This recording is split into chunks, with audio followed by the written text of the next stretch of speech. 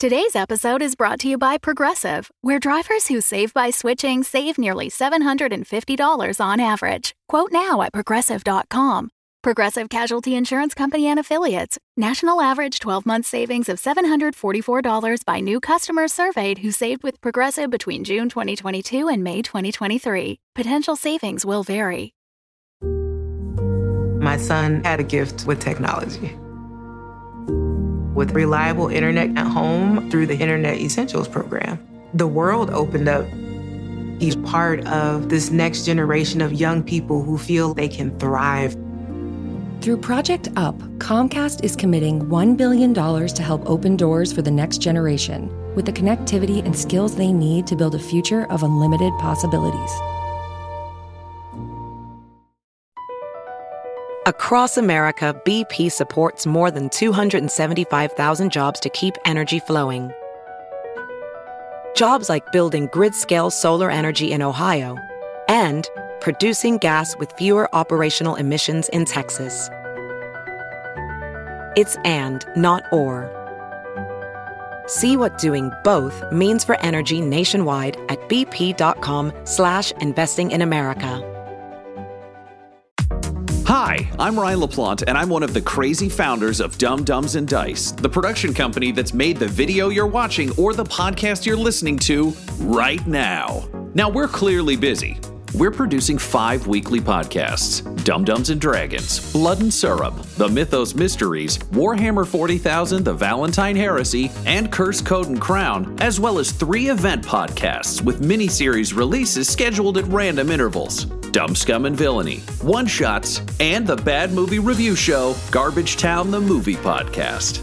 But we want to take this time to invite you to become a part of our company and a part of our Patreon at patreon.com/dumbdumbdice. You can get access to our Discord, access to exclusive DM and character chats. You can get the chance to name characters in our shows. You can even become a recurring NPC and hear yourself interacting with our characters each week through the voice of Tom. You can become a patron for as little as $1, and there's great value for you at even that level. So please, join the Dumb Dumbs and Dice family and help us make even more content in a way that you are guaranteed to love. That's patreon.com/dumbdumbdice. DUMBDICE. So let's do something dumb together, and thanks for being part of our stories. I am Executron, god of merchandising, and I came into existence because Dumb Dumbs and Dice has its own merchandise. That's a god pod, get it? Dice? Merchandise? Anyways, you can get t-shirts, hoodies, spiral notebooks, clocks, wall art, throw pillows, bags, and even stickers emblazoned with your favorite Dumb Dumbs and Dice characters and their catchphrases. Go to redbubble.com/people/dumbdumbdice. That's DUMBDICE. One more time for the mortals in the back. redbubble.com/people/dumbdumbdice. Get your merchandise today.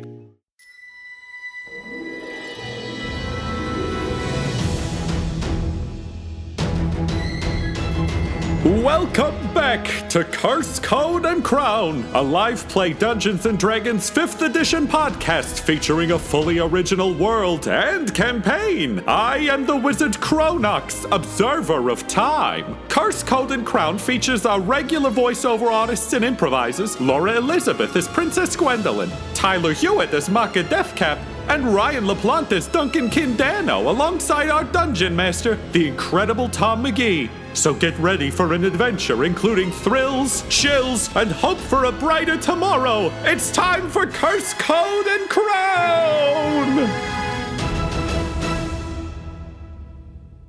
So where we last left our adventurers, you had made your way through the Bone Spurs and were on a small boat that you picked up on the opposite shore, having left the Bone Spurs now under the care of some newly minted Dawnbreakers, a mix of Extratus troops and Dawnbreakers who had been trapped there for an extended period of time, with the promise that if anything went truly to hell, that your friends the Explorers would strip mine the place and blow it all to hell.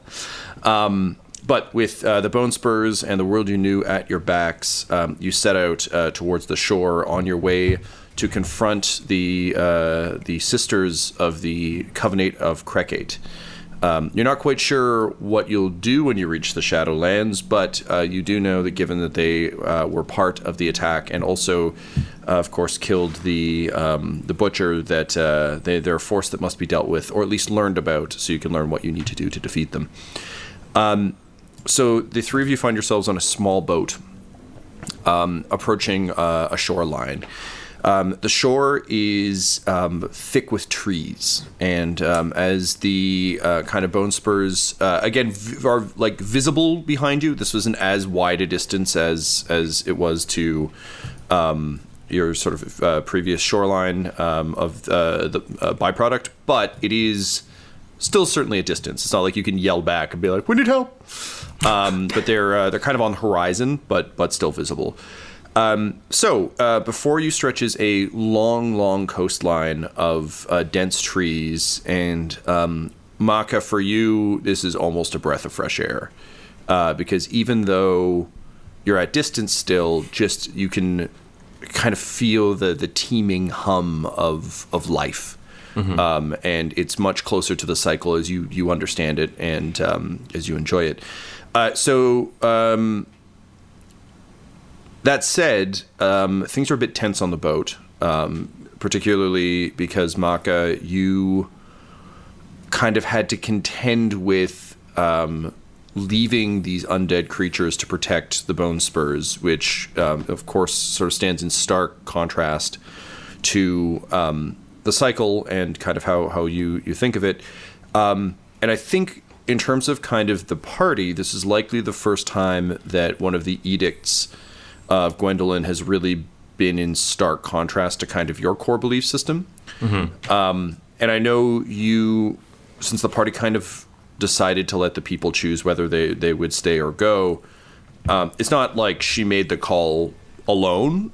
And if you'll remember from our previous session, you'd kind of put the onus on them for this is their decision. But needless to say, I imagine there's still some sense now of the fact that a bit of strangeness almost, because even though you were all kind of forced together by the events that occurred, ultimately you are still somewhat strangers to each other. You've been traveling together for a while, but particularly the further you get from byproduct and sort of the realm of humanity, the further you get from the sense of kind of this is Gwendolyn's time and Gwendolyn's mission, and more towards, well, now I guess we're just all in this together. So I guess my question to you, Tyler, is there anything you think Maka would bring up on this sort of short voyage?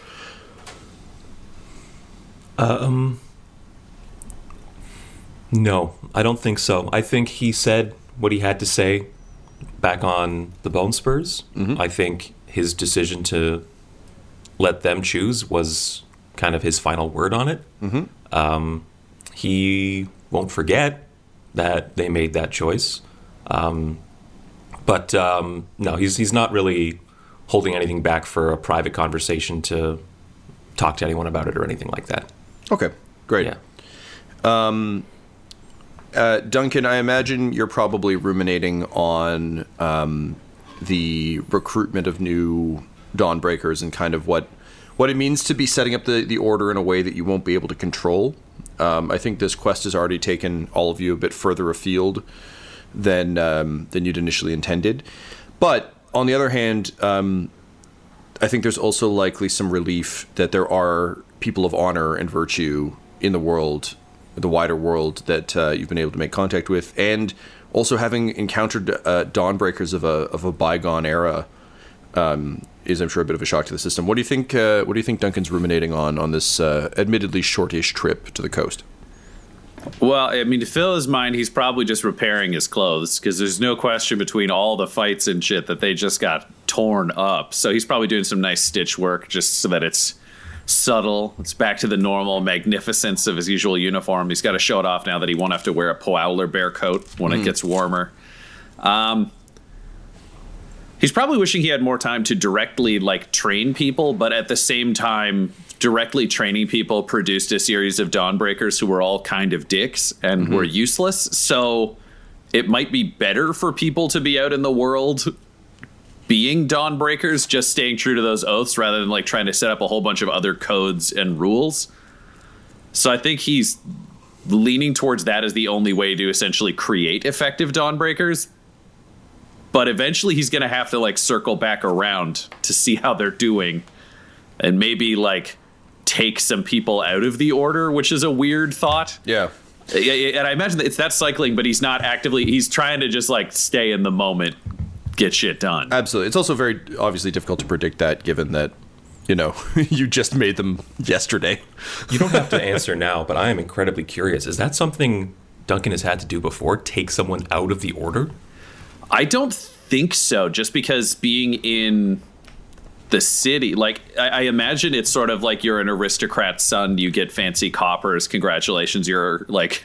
Yeah, I guess you're more like socially insulated on Orville. Yeah, and he wasn't in charge of the Dawnbreakers. I think if they put him in charge, he would have taken people out. But he was the guy who got ousted for trying to follow the rules. That's right. Because he believed in them.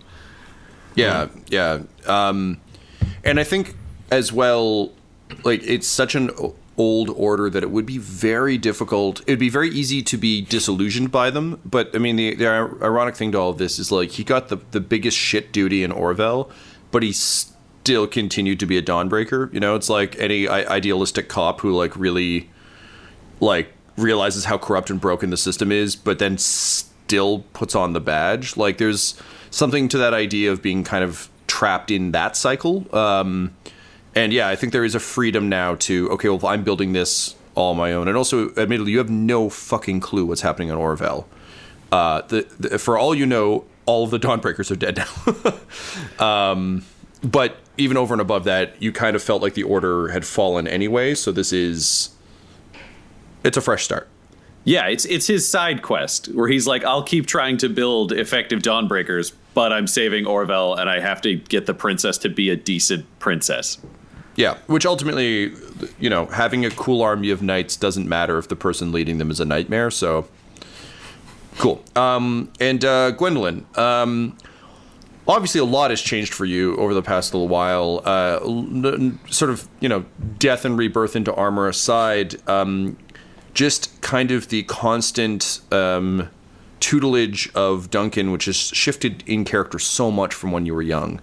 And from when it was kind of a softer, gentler, honestly more you-centric teaching. When you're just teaching someone to take over a shitty, corrupt kingdom, it's ultimately like, it's all about you. This is your time. I'm going to help you. Whereas now, the safety's off. Everything is high stakes and everything is very real, particularly for these places you're leaving behind. So you've got that. You're also contending with leadership and ruling for the first time. And at the same time, you're also starting to see the benefits of that. And I would say that on the Bone Spurs, Gwendolyn got her first real win as a ruler. It was one thing to kind of establish, okay, we're going to try and set up an order of equals and do all this. But I think, you know, having that little girl admit that sort of your acceptance of your new state of being helped her contend with sort of an endless life of being that age is weirdly a very kind of personal way of seeing how leadership works and how you can be effective as a leader and example. So what do you think Gwendolyn's thinking about, and perhaps what do you think her biggest anxiety is right now? It's funny that you say that, because I think her anxiety is just increasing a lot. Like, she's had some experiences now that have gone like okay, and I think she's seen that, you know, she does have it within herself to like maybe, you know, do some good and lead. But I also think that she's aware of how little she knows about what's going on, and I think she feels like she's being led to something by these people, and like she doesn't know where she's going, basically. And that's kind of freaking her out, because I think every experience has felt like flying by the seat of her pants. Mm-hmm. And like, other than some kind of internal codes she's developing, maybe a little bit, like, that's still not totally ingrained in her. Gotcha. You know, so I think it's just like the unknown, and I think she's feeling like, fuck, like, I'm gonna like fucking blow something like big time at some point. It's gonna happen because I don't know what the fuck I'm doing. Gotcha. Okay. So that's her mindset. Woo! Great. Yeah, no, I think that's totally fair. Particularly, again, there's something so it's hard, I think, for us to conceive of because there's so much information available to us in kind of like in Canada, in like a Western society with wide access to information, very little regulation about information. Like we can learn about all these places that we're setting out to go. It's so much harder when you literally just see a shoreline with trees and you know that people live there. You have no idea who they are, what they are, or like what their creed or code is, or if you're expected to help or rule, or like what the fuck. So I think that's entirely fair. Okay, so with all of that in mind, as the small boat begins to approach the shore, you can see a rustling in the trees. They're very lush green trees. You can see kind of the leaves rustle. Some birds kind of fly up and away. And then suddenly a stream of brightly colored flickering objects kind of come drifting out of the woods. And as they approach, you see they're actually butterflies of all different colors and hues. They're kind of brilliant wings sparkling in the sort of early morning sun. And they seem to be moving as a swarm, rather than kind of in the way that often you see bugs moving or birds kind of flying in formation. And this sort of swarm of butterflies begins to encircle the boat. Probably about a meter away from the edges of the ship. So it's not like they're, closing in. But before you know it, you have what would almost, in my head at least, looks like a sine wave in an audio file. Mm-hmm. So just kind of a constantly curving, moving sort of ring of these butterflies around the ship. What do you do? Does Maka recognize this kind of behavior from insects or anything like that in nature? Yeah, can you go ahead and roll me a nature check, please? Yeah, I was going to say, Duncan just looks to Maka. Because if somebody's going to know, he's the only one who isn't from the Sky City.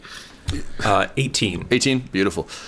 So no, this doesn't, these aren't, you aren't familiar with this particular species. Although even then, it looks like a variety of butterflies. It's not just sort of one type. But you do recognize that this definitely doesn't look like a natural formation. This looks like a guided or controlled formation. For you, it likely evokes what you can do with your spores when you need to. So it definitely seems as though these creatures are being guided. This isn't natural behavior. Okay. Particularly because they're in such a... Like, it's such an organized... Like, the fact that it's exactly a meter out on all sides, that they're maintaining it. They're not drifting around. They're maintaining. Okay. I'll relay all that information to the group. I'll say, this is not normal butterfly behavior. Someone is guiding them, or a consciousness is guiding them. Do you have a way to speak with this guiding principle? It sounds like if you can do these sort of things with your spores, perhaps you should be the one to make first contact. Yes, I will attempt to make contact. And I'll cut my hands around my mouth and say, hello. In my heart of hearts, I just want these butterflies to be like, hello. But the pattern shifts slightly. It's almost as though there's still kind of a number of them flying around the ship, but a bunch of them seem to kind of almost form a mass and near you, and kind of like focused, sort of flying information by you as the the rest of them continue their rotation. Suddenly the mass bursts, almost in excitement, and you see kind of the entire pattern fall away, and the butterflies begin to like fly quickly back towards the shore. Well, was that good or bad? What's your guess there, Sire Tortle? I do not know. Yep. Entirely fair. Well, it doesn't seem entirely hostile. Shall we continue, Francis? Well, I mean, it's the only thing that's engaged us so far, so land ho, onward to land, to the land, following the butterflies. Honestly, none of us are shit people, so I think we'll just go with all of the above. right. Agreed. So as you land ho to the land, to the shore, I guess keep going. You see coming towards the edge of the water, you can see the butterflies just beyond the tree line and seemingly coming closer. And then it almost feels like a trick of your eyes, but you actually see one of the trees step forward. And you see kind of as you continue to focus on it that it's less a tree and more a very tree-like being. So kind of very tall, long, kind of clearly made of wood, so sort of living wood, long arms that kind of reach almost to the ground, long, thin legs. We're not talking like ant height, like this isn't like a massive fucking tree monster. This is just kind of like probably like an 8 foot tall sort of arboreal creature. That's it's like a Christmas tree monster rather than an ant. Yeah, I mean, in sort of the image for this one, think like a birch tree if the trunk was fairly thick, and then like the arms and legs were just kind of regular thin birch tree lengths. Cool. And you can see the it's kind of got like the classic like tree creature branch hair. But there's no kind of discernible face. It's just birch bark. So I think for particularly Duncan and Gwendolyn, your eyes would naturally be trying to, as we always do when we like look at clouds or anything else, as humans, you would naturally be trying to kind of put together a face from where the divots in the birch bark are.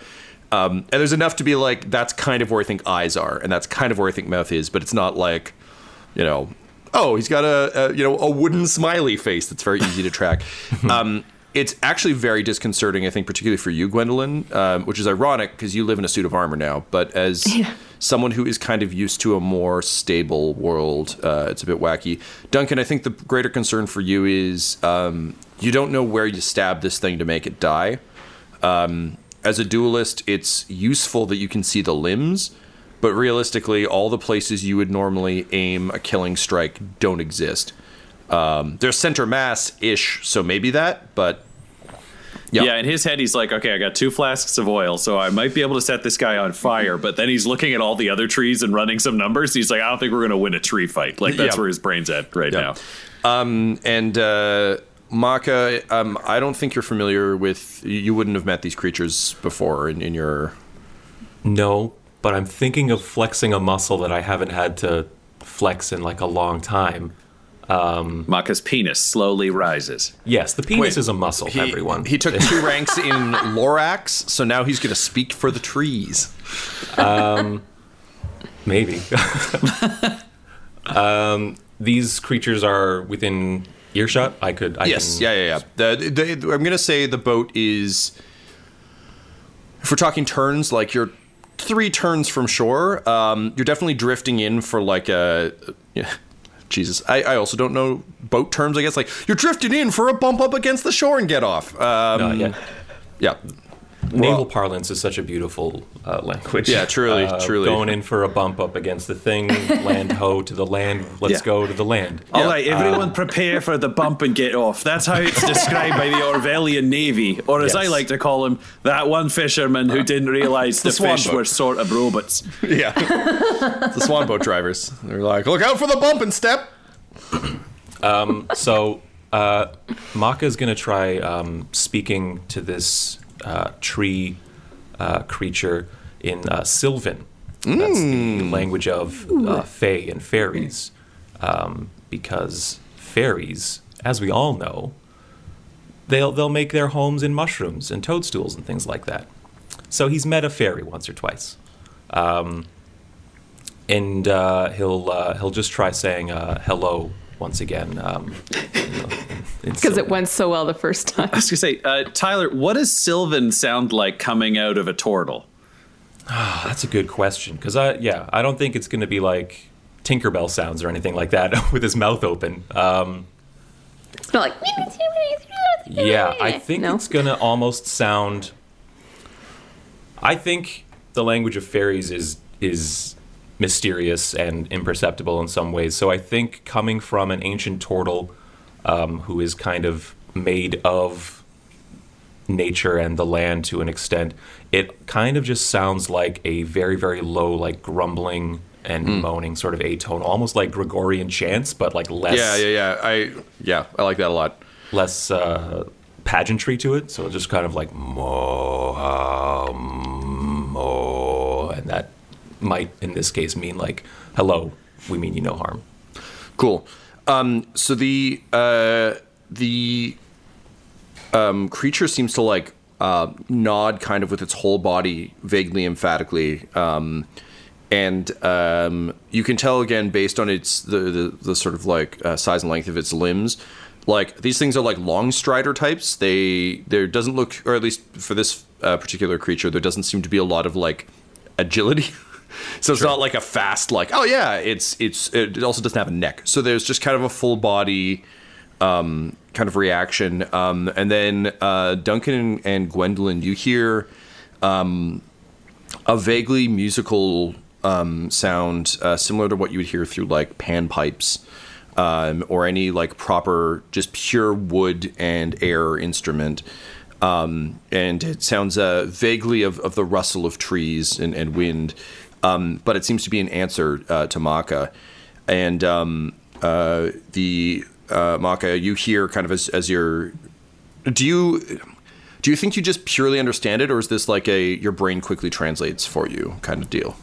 I think Maka did not know this language when he was living his old life or anything like that. I think when he became part of the swamp and part of the cycle, he was kind of almost introduced to the fae of the swamp. Love it. And learned from there. Yep. And I don't think he's spoken to a fairy or any kind of fae creature in some time. So he's probably pretty rusty. Cool. Okay. So in your head, you hear, yes, hello. Hail and well met, fair turtle. It is excellent to see you. I'm my scouts here, and you can see they gesture to the butterflies, and as they do so, they seem to swirl around the hand and kind of up the shoulder and along, then kind of off the other hand. He said, "My scouts informed me of your arrival, and I was so happy that you're able to greet us in our own language. I know the tongue of the root folk can be difficult for those of your particular genealogy. Some of your other emissaries have had quite a difficult time, but I appreciate you making the effort." He just kind of points to the shoreline and says, please bring your vessel up. We've been eagerly awaiting your arrival. Your timing is absolutely impeccable. And if you can just have your lowborn slaves bring your whatever amount of the Sundara you've brought with you to shore, honestly, your timing is impeccable. Across America, BP supports more than 275,000 jobs to keep energy flowing. Jobs like building grid-scale solar energy in Ohio and producing gas with fewer operational emissions in Texas. It's and, not or. See what doing both means for energy nationwide at bp.com/investing in America. This episode is brought to you by Skinny Pop Popcorn. Perfectly popped, endlessly delicious. Oh, so light and crunchy. Skinny Pop Original Popcorn is the snack you've been searching for. Made with just 3 simple ingredients: popcorn kernels, sunflower oil, and salt. Snacking never felt or tasted so good. Perfectly popped, endlessly delicious. Give yourself permission to snack and pick up Skinny Pop Original Popcorn today. We got another day of NBA action. And with FanDuel, every night is a watch party. So it's time for your FanDuel crew to make their bets. So, what's the move tonight, gang? You know that new customers who bet $5 get $200 back in bonus bets if you win. Woohoo! We're heating up, fam. Bet all the stars with all your friends and make every moment more. Only on FanDuel. New customers bet $5 get $200 back in bonus bets if you win. Make every moment more with FanDuel. It goes down in the DM. It go down in the DM. 21 plus and present in Virginia. First online real money wager only. $10 first deposit required. Bonus issued is non-withdrawable bonus vest that expires 7 days after receipt. See full terms at FanDuel.com/sportsbook. Gambling problem? Call 1-800-GAMBLER. Dum-Dums and Dice would like to welcome you into the Mythos Mysteries, a live play Pulp Cthulhu podcast where improvisers and comedians venture into dangers beyond their wildest imagining. The series features Claire Blackwood as Red, Ryan LaPlante as Adrian Diesel, and Tyler Hewitt as Old Man Richter in a world created by keeper Tom McGee. Our story begins with 2 erstwhile companions on a long and winding road. They think they are fleeing danger, but greater horror awaits them when they arrive. For they are not just running away from mortal danger, but towards the Mythos Mysteries. Episodes are available now. What was that term they just used? Sundara? Yeah, Sundara. Sundara? I, as a player, don't know that. Does Maka know what that means? He does not. Okay. No. That said, you do know that, the Consortium of Bleen is kind of known far and wide as traders and brokers. Mm-hmm. So it's not, you don't know what this particular item is, but also, like, if we're thinking them in kind of Amazon terms, it literally is like, it makes perfect sense to you that someone would be expecting a very specific thing from turtles who are arriving on their shore, in the same way that if you got a knock on the door and someone was there with a package, you're like, yes, the package I ordered.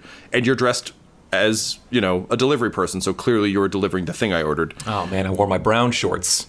Well, if you find anything spooky, at least you'll be dressed for it. So he kind of gestures to the shoreline, and you can see that the butterflies kind of almost create, for lack of a better term, like a runway. So they begin to create in a video game, this would be like, your objective's over here lines. But just kind of guidance, you can see as you kind of see where they're guiding you, there's like rocks that are closer to the surface underwater, sunken logs, that sort of thing. So they've kind of created a pathway to get you to the shore with least resistance. Okay. In Sylvan, I will respond, thank you for giving me the opportunity to speak this beautiful language once again. It has been some time.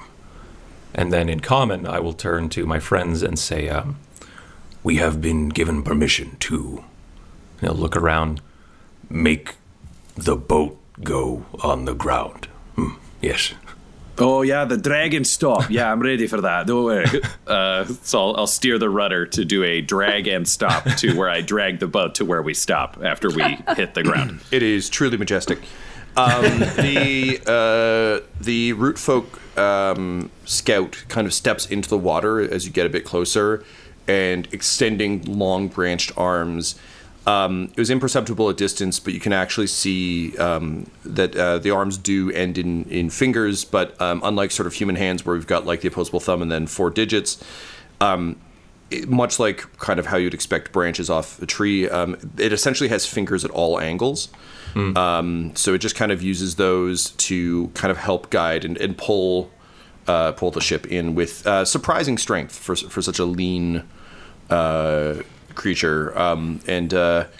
You obviously, like, for now at least, until you figure out a way for the others to communicate, I'm just going to speak in common, but assume that anytime they're speaking in Sylvan, for now at least. He says, yes, your low-born helmsman does an excellent dragon stop. That is fine form for such a primitive creature. Excellent. You've trained them well. And he kind of pulls the boat up on the onto the shore. I will nod to this tree creature, but then I'll turn to my friends, and just so that they're on the same page, I'll say, this creature, this tree, considers you to be less than, by nature of being human, it seems. They consider you beneath me, beneath them. I must say I have not had much interaction with other creatures, but this is a common sentiment regarding humans. I'm sorry, do they know who I am? No, they will not know who you are. They also might not care who you are. I mean, I'm not crazy. That was my next question. Yeah, I'm not crazy about being considered some sort of, like, lesser than creature. But at the same time, if we've got to get past these trees to get to the Covenant of Cricket, perhaps we need to play into this. Are we in any danger because we're, like, less than? No more danger than you would feel from a lower being. So, like, they're as afraid of me as I am of, like, a sparrow or a fish? It seems that way so far, yes. All right, well. All right, okay, I'm not... I, like, cover up my weapons. I'm just saying, if, like, a fish dies, like, we're not, like, crying about it. No, we would probably eat it.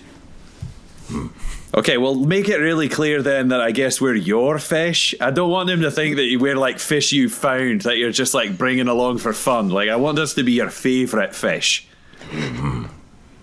Yes. In a way, you already are. Yes. And like, Maka like smiles, thinking like he's endeared himself to you guys, being like, that was a nice moment we just had. I was going to say, Duncan will accept that moment for exactly what it is, because he understands the cultural differences here. Great. I just kind of have my mouth open and kind of like, well, I guess I'm going along with this. Which is amazing, because for us, you're just a mask that can't move its face. Yeah, incidentally, we all have a really, really good visual basis for Gwendolyn right now, because we're all wearing masks all the time. Yeah. Cool. So the root folk introduces himself as Bromeliad. And he explains to you, Maka, that he's one of several scouts kind of posted along the shoreline. There hasn't been anyone really arriving this way in some time, but nevertheless, the root folk remain vigilant because one never knows, and it would seem that in this case it was for the best because they have been desperate for more Sundara and have been a little bit, you get the sense from his tone, a little bit irked that they haven't received any lately. Maka, I'm sorry to say, being like the go-between for like a social interaction, he's not going to be as careful and sensitive as I want him to be. I think he's just going to, at this point, say, because it's been mentioned twice and he doesn't know what it is, he's just going to say, what is Sandara? If a tree could split into a sardonic grin, this one would. And he kind of gestures to your boat and he says, well, you have some on you. Clearly you've brought some with you. Why have your slaves not gathered it? Also, how much could you possibly bring in that small boat? Have you found a way to pack it more compactly? This is not our boat. It is one that was gifted to us. I see, but the Sandara is coming. What is the Sandara? And he kind of slows his pace a bit and says, "You are from the consortium of Bleen, yes?" Only indirectly. I am very loosely associated with them. They come to me for funeral rites and medicine. Medicine. Okay, well, this is honestly a bit above my root grade. I'm going to take you to the Baroness. We can kind of let her sort this out. Please, this way. And his entire bearing kind of changes. It goes from being like, hooray, you're here, to kind of, come with me immediately. We have things to do now. So the three of you are led by Bromeliad into kind of like deeper into the trees. And even though if any of you were to except maybe Maka, but Duncan and Gwendolyn, this is a lot of nature for people who aren't used to this. You're used to the very manicured gardens of Orvel, not the wilds of actual forests. But following Bromeliad, you're able to actually see that there are very clear pathways through this. They just haven't been cleared. So unlike a kind of, if you think of like a forest path where in a preserve or something, or where there's a lot of foot traffic and there's very clearly like footpath that's been dug out, that doesn't exist here, but you begin to see the logic of it. There are obviously places that are much easier to move through, and as Bromeliad kind of leads you along, you start to realize that there is a logic to the way he's guiding you. And similar to kind of the path in from the water, it seems they've just used nature to their advantage to create what would seem to be an unpassable or very difficult terrain kind of situation into a much more movable one.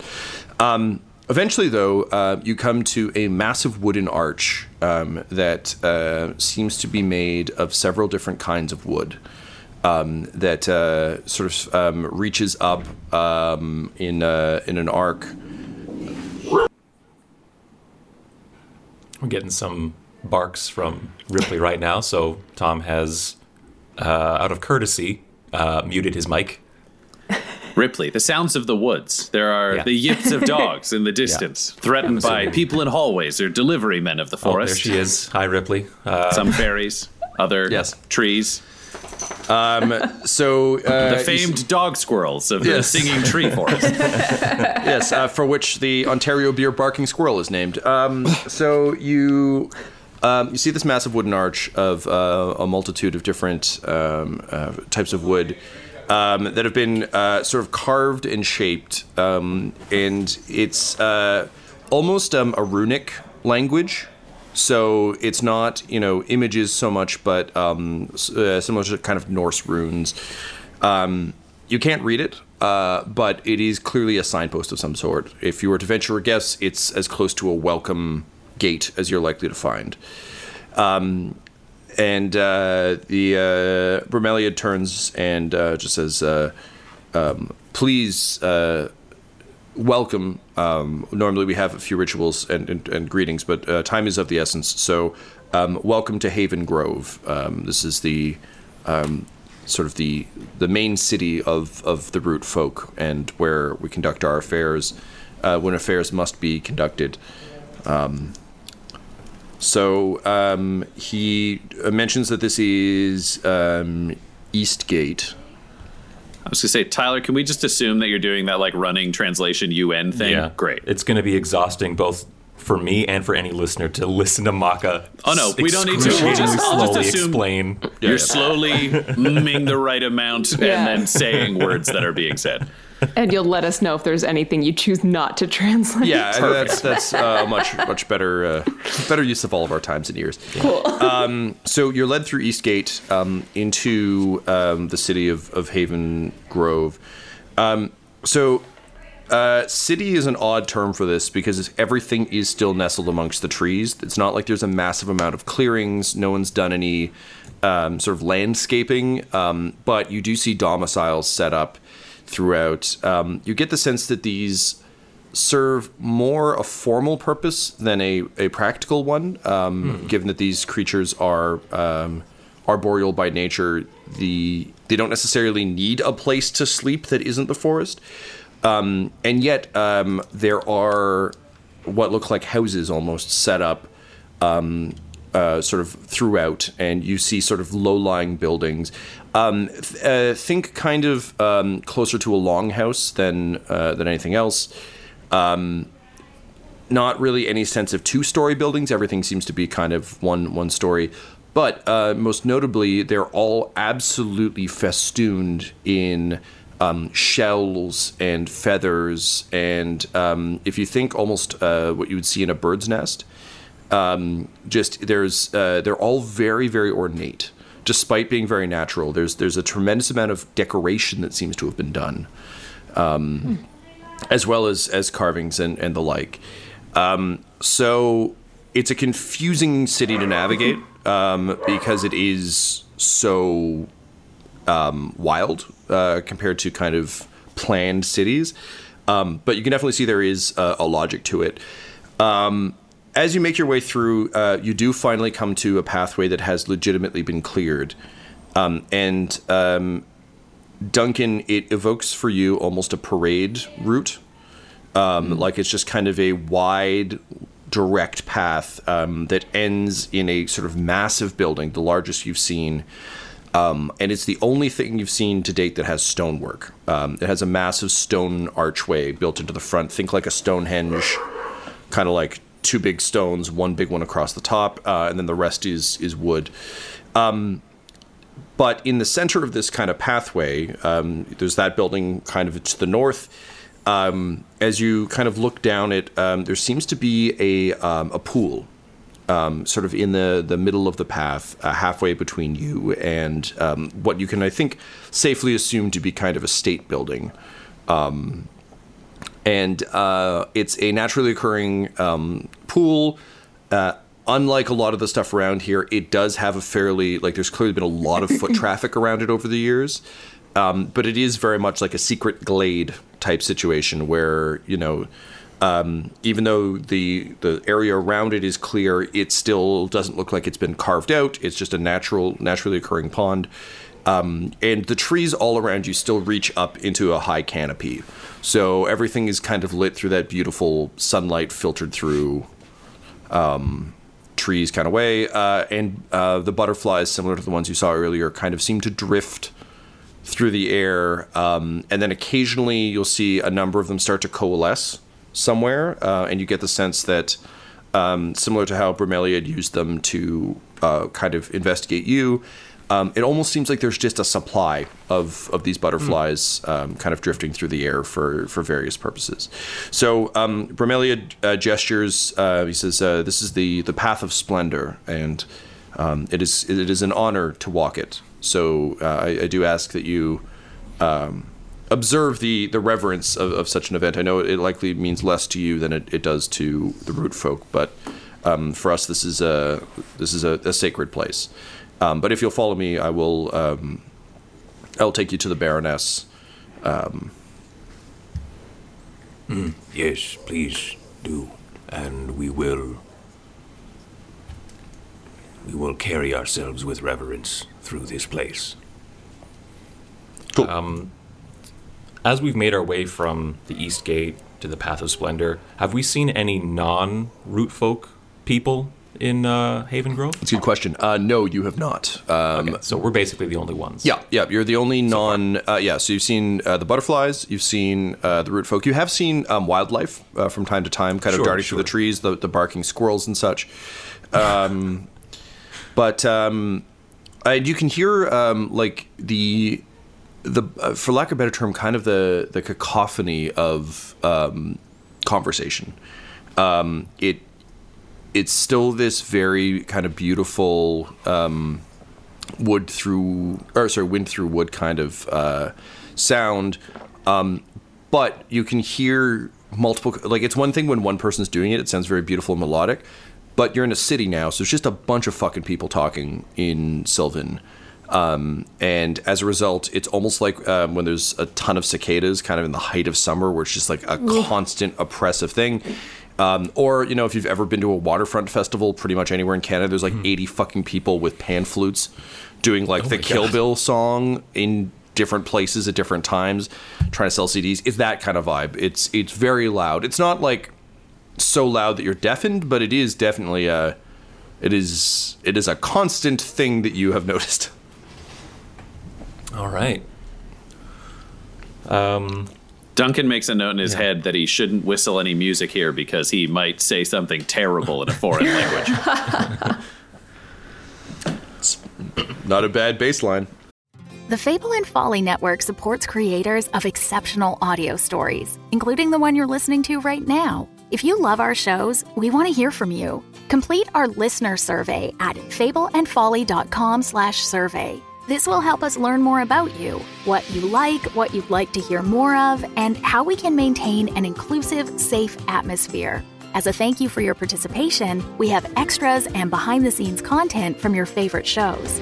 Fans make the network what it is. Thanks for listening, and we can't wait to hear from you. Find our listener survey at fableandfolly.com/survey today. As you're led down the path of splendor, you begin to see other root folk kind of going about their business, and you can see that they're seemingly based on all manner of different trees. Some are very stocky and short. You see one that looks like it's almost been cleaved in half at some point. Some are very tall and spindly. Some are very humanoid in shape and size. And it would seem that though Bromeliad looks like he lacks much agility, some of them definitely look very fast, and you get, people brush past. There are definitely looks towards you all. This does seem like an out of the ordinary occurrence in Haven Grove. It's not every day you see outsiders, so there's definitely some strange looks. But much like any big city, people are busy and they're going about their business. Gwendolyn, can you roll me a perception check, please? Yes.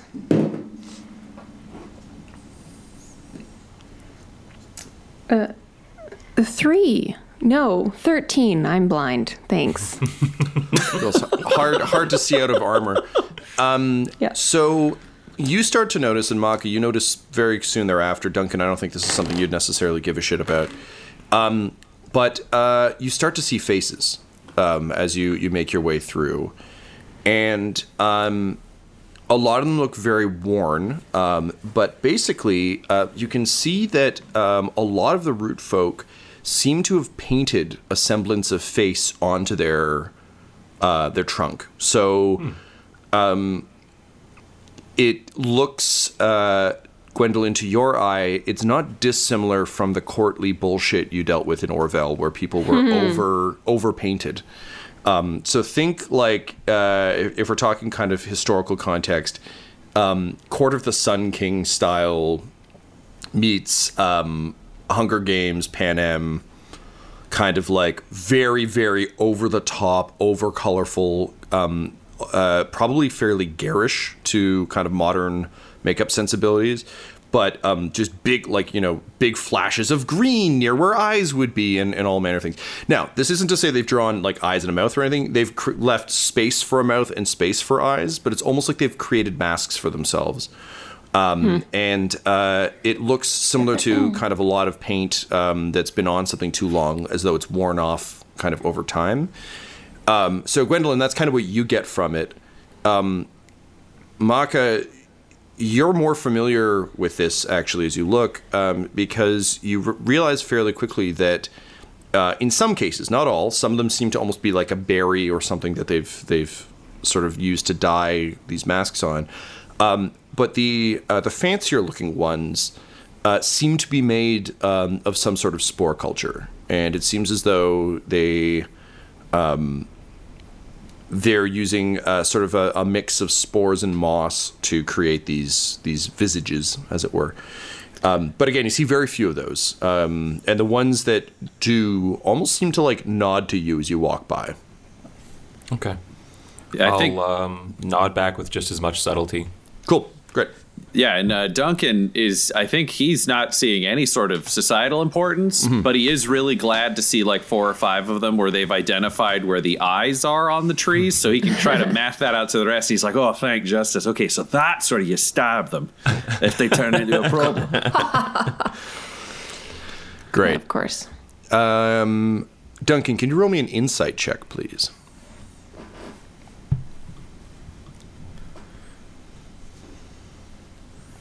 That's a 23. Cool. Damn. Nice. So you track that, and it does seem to be fairly uniform. They do all seem to have placed their face in roughly the same spot. So I'm going to say, well, you still don't know if that'll actually drop them. The fact that they all seem to do it the same way is telling of something. But I would say if you're actively trying to sort this out, then look for an opportunity to test where they can see from. Just as a hold forward for you as a sort of sub-objective to kind of figure out, do they have complete 360 vision or what's the deal there? I think you've probably been watching Bromeliad move just to kind of get a sense of what he's capable of. Their joints do seem to be kind of multifaceted. Like when he's kind of walking normally, it's in a very kind of humanoid way, but you've seen him like basically back hinge his arms and legs a few times to get through things. A good visual for how he walks is Jack Skellington from The Nightmare Before Christmas. It's a very like gangly walk, but nice. Given the way his thumbs and hands seem to work and the way you've seen his elbows move, it's not outside the realm that these things might have full awareness, but you're not sure. So something to keep in mind.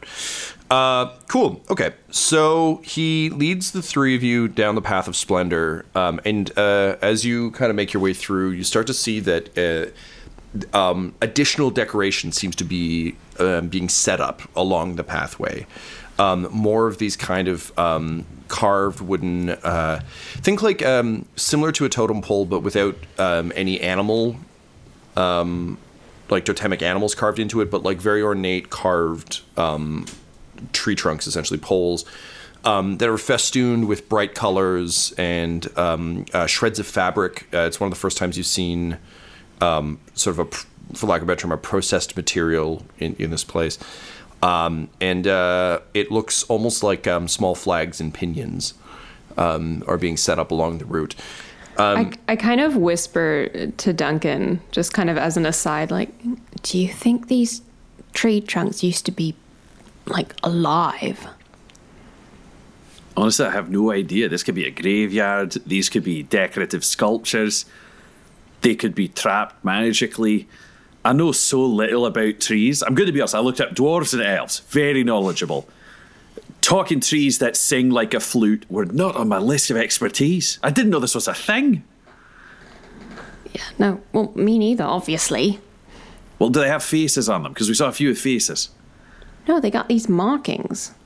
Maybe they're proto-faces. This is the beginning. Maybe they evolved from these. Maybe these are the primogenitors of the tree people.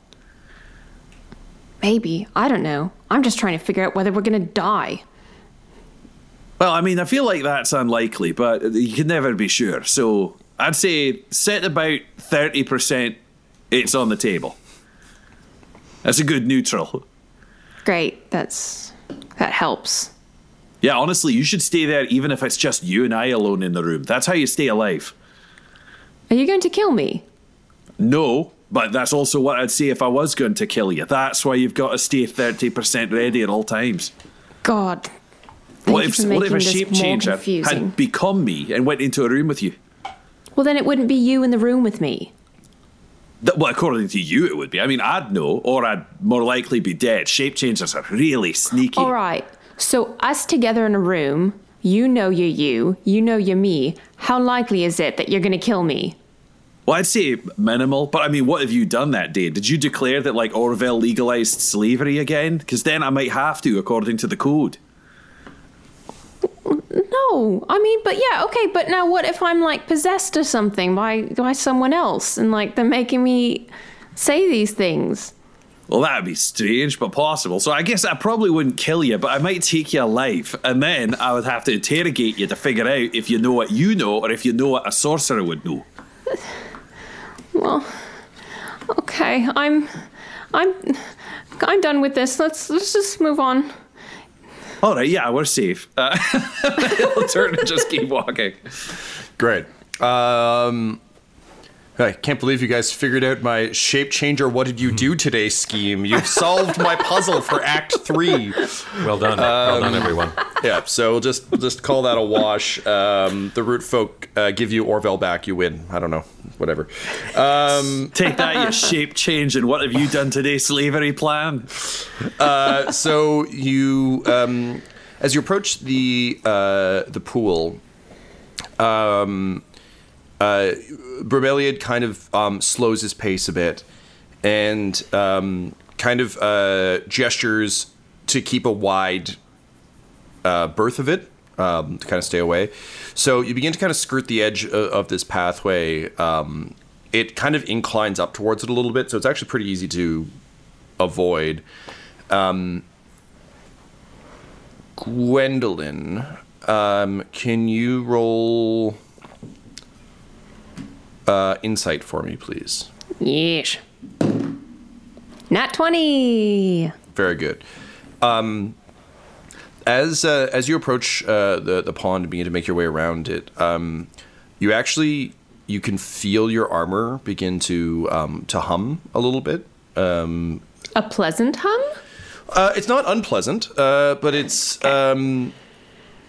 it seems to just be kind of reacting in some way to it. I think a good way of putting this would be like if there was an incredibly minor tremor. So it's almost like your whole, not that you are experiencing a tremor, but like if the ground was shaking just ever so slightly. Yeah. And you can see kind of a, almost like a golden shimmer across the surface of it as you pass. And you get the sense that with the Nat 20, the magic in your armor seems to be reacting to the pond in some way. And you get the sense that there is tremendous magic in that water.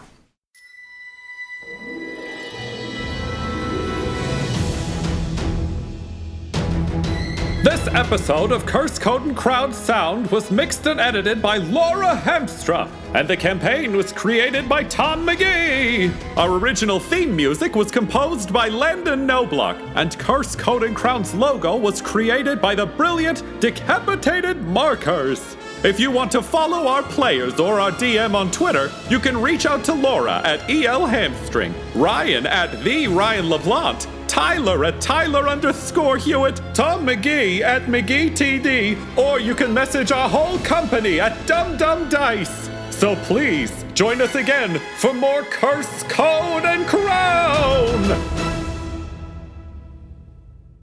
Dum Dums and Dice has to give a special thank you to the supreme beings of our Patreon at this time: Christian Menicola, Long, the Half-Blind Prophet, James Cuellar, Charles Grams, Christopher Little, Sue One, George Dolby, One True Artistry, Orion Birchfield, Lord of Bradovic, Noel Lewis, Scott Garland, Anthony Griffin, Chet Awesome Laser, Jordan Neesmith, Benjamin V, Gavin and Abby McDonald, Taryn Hefner, and Jill and Noel LaPlante. If you want your name to be added to this list, you can join our Patreon too at patreon.com/dumdumdice. Thanks to them, and a little bit of thanks to you. The Fable and Folly Network, where fiction producers flourish.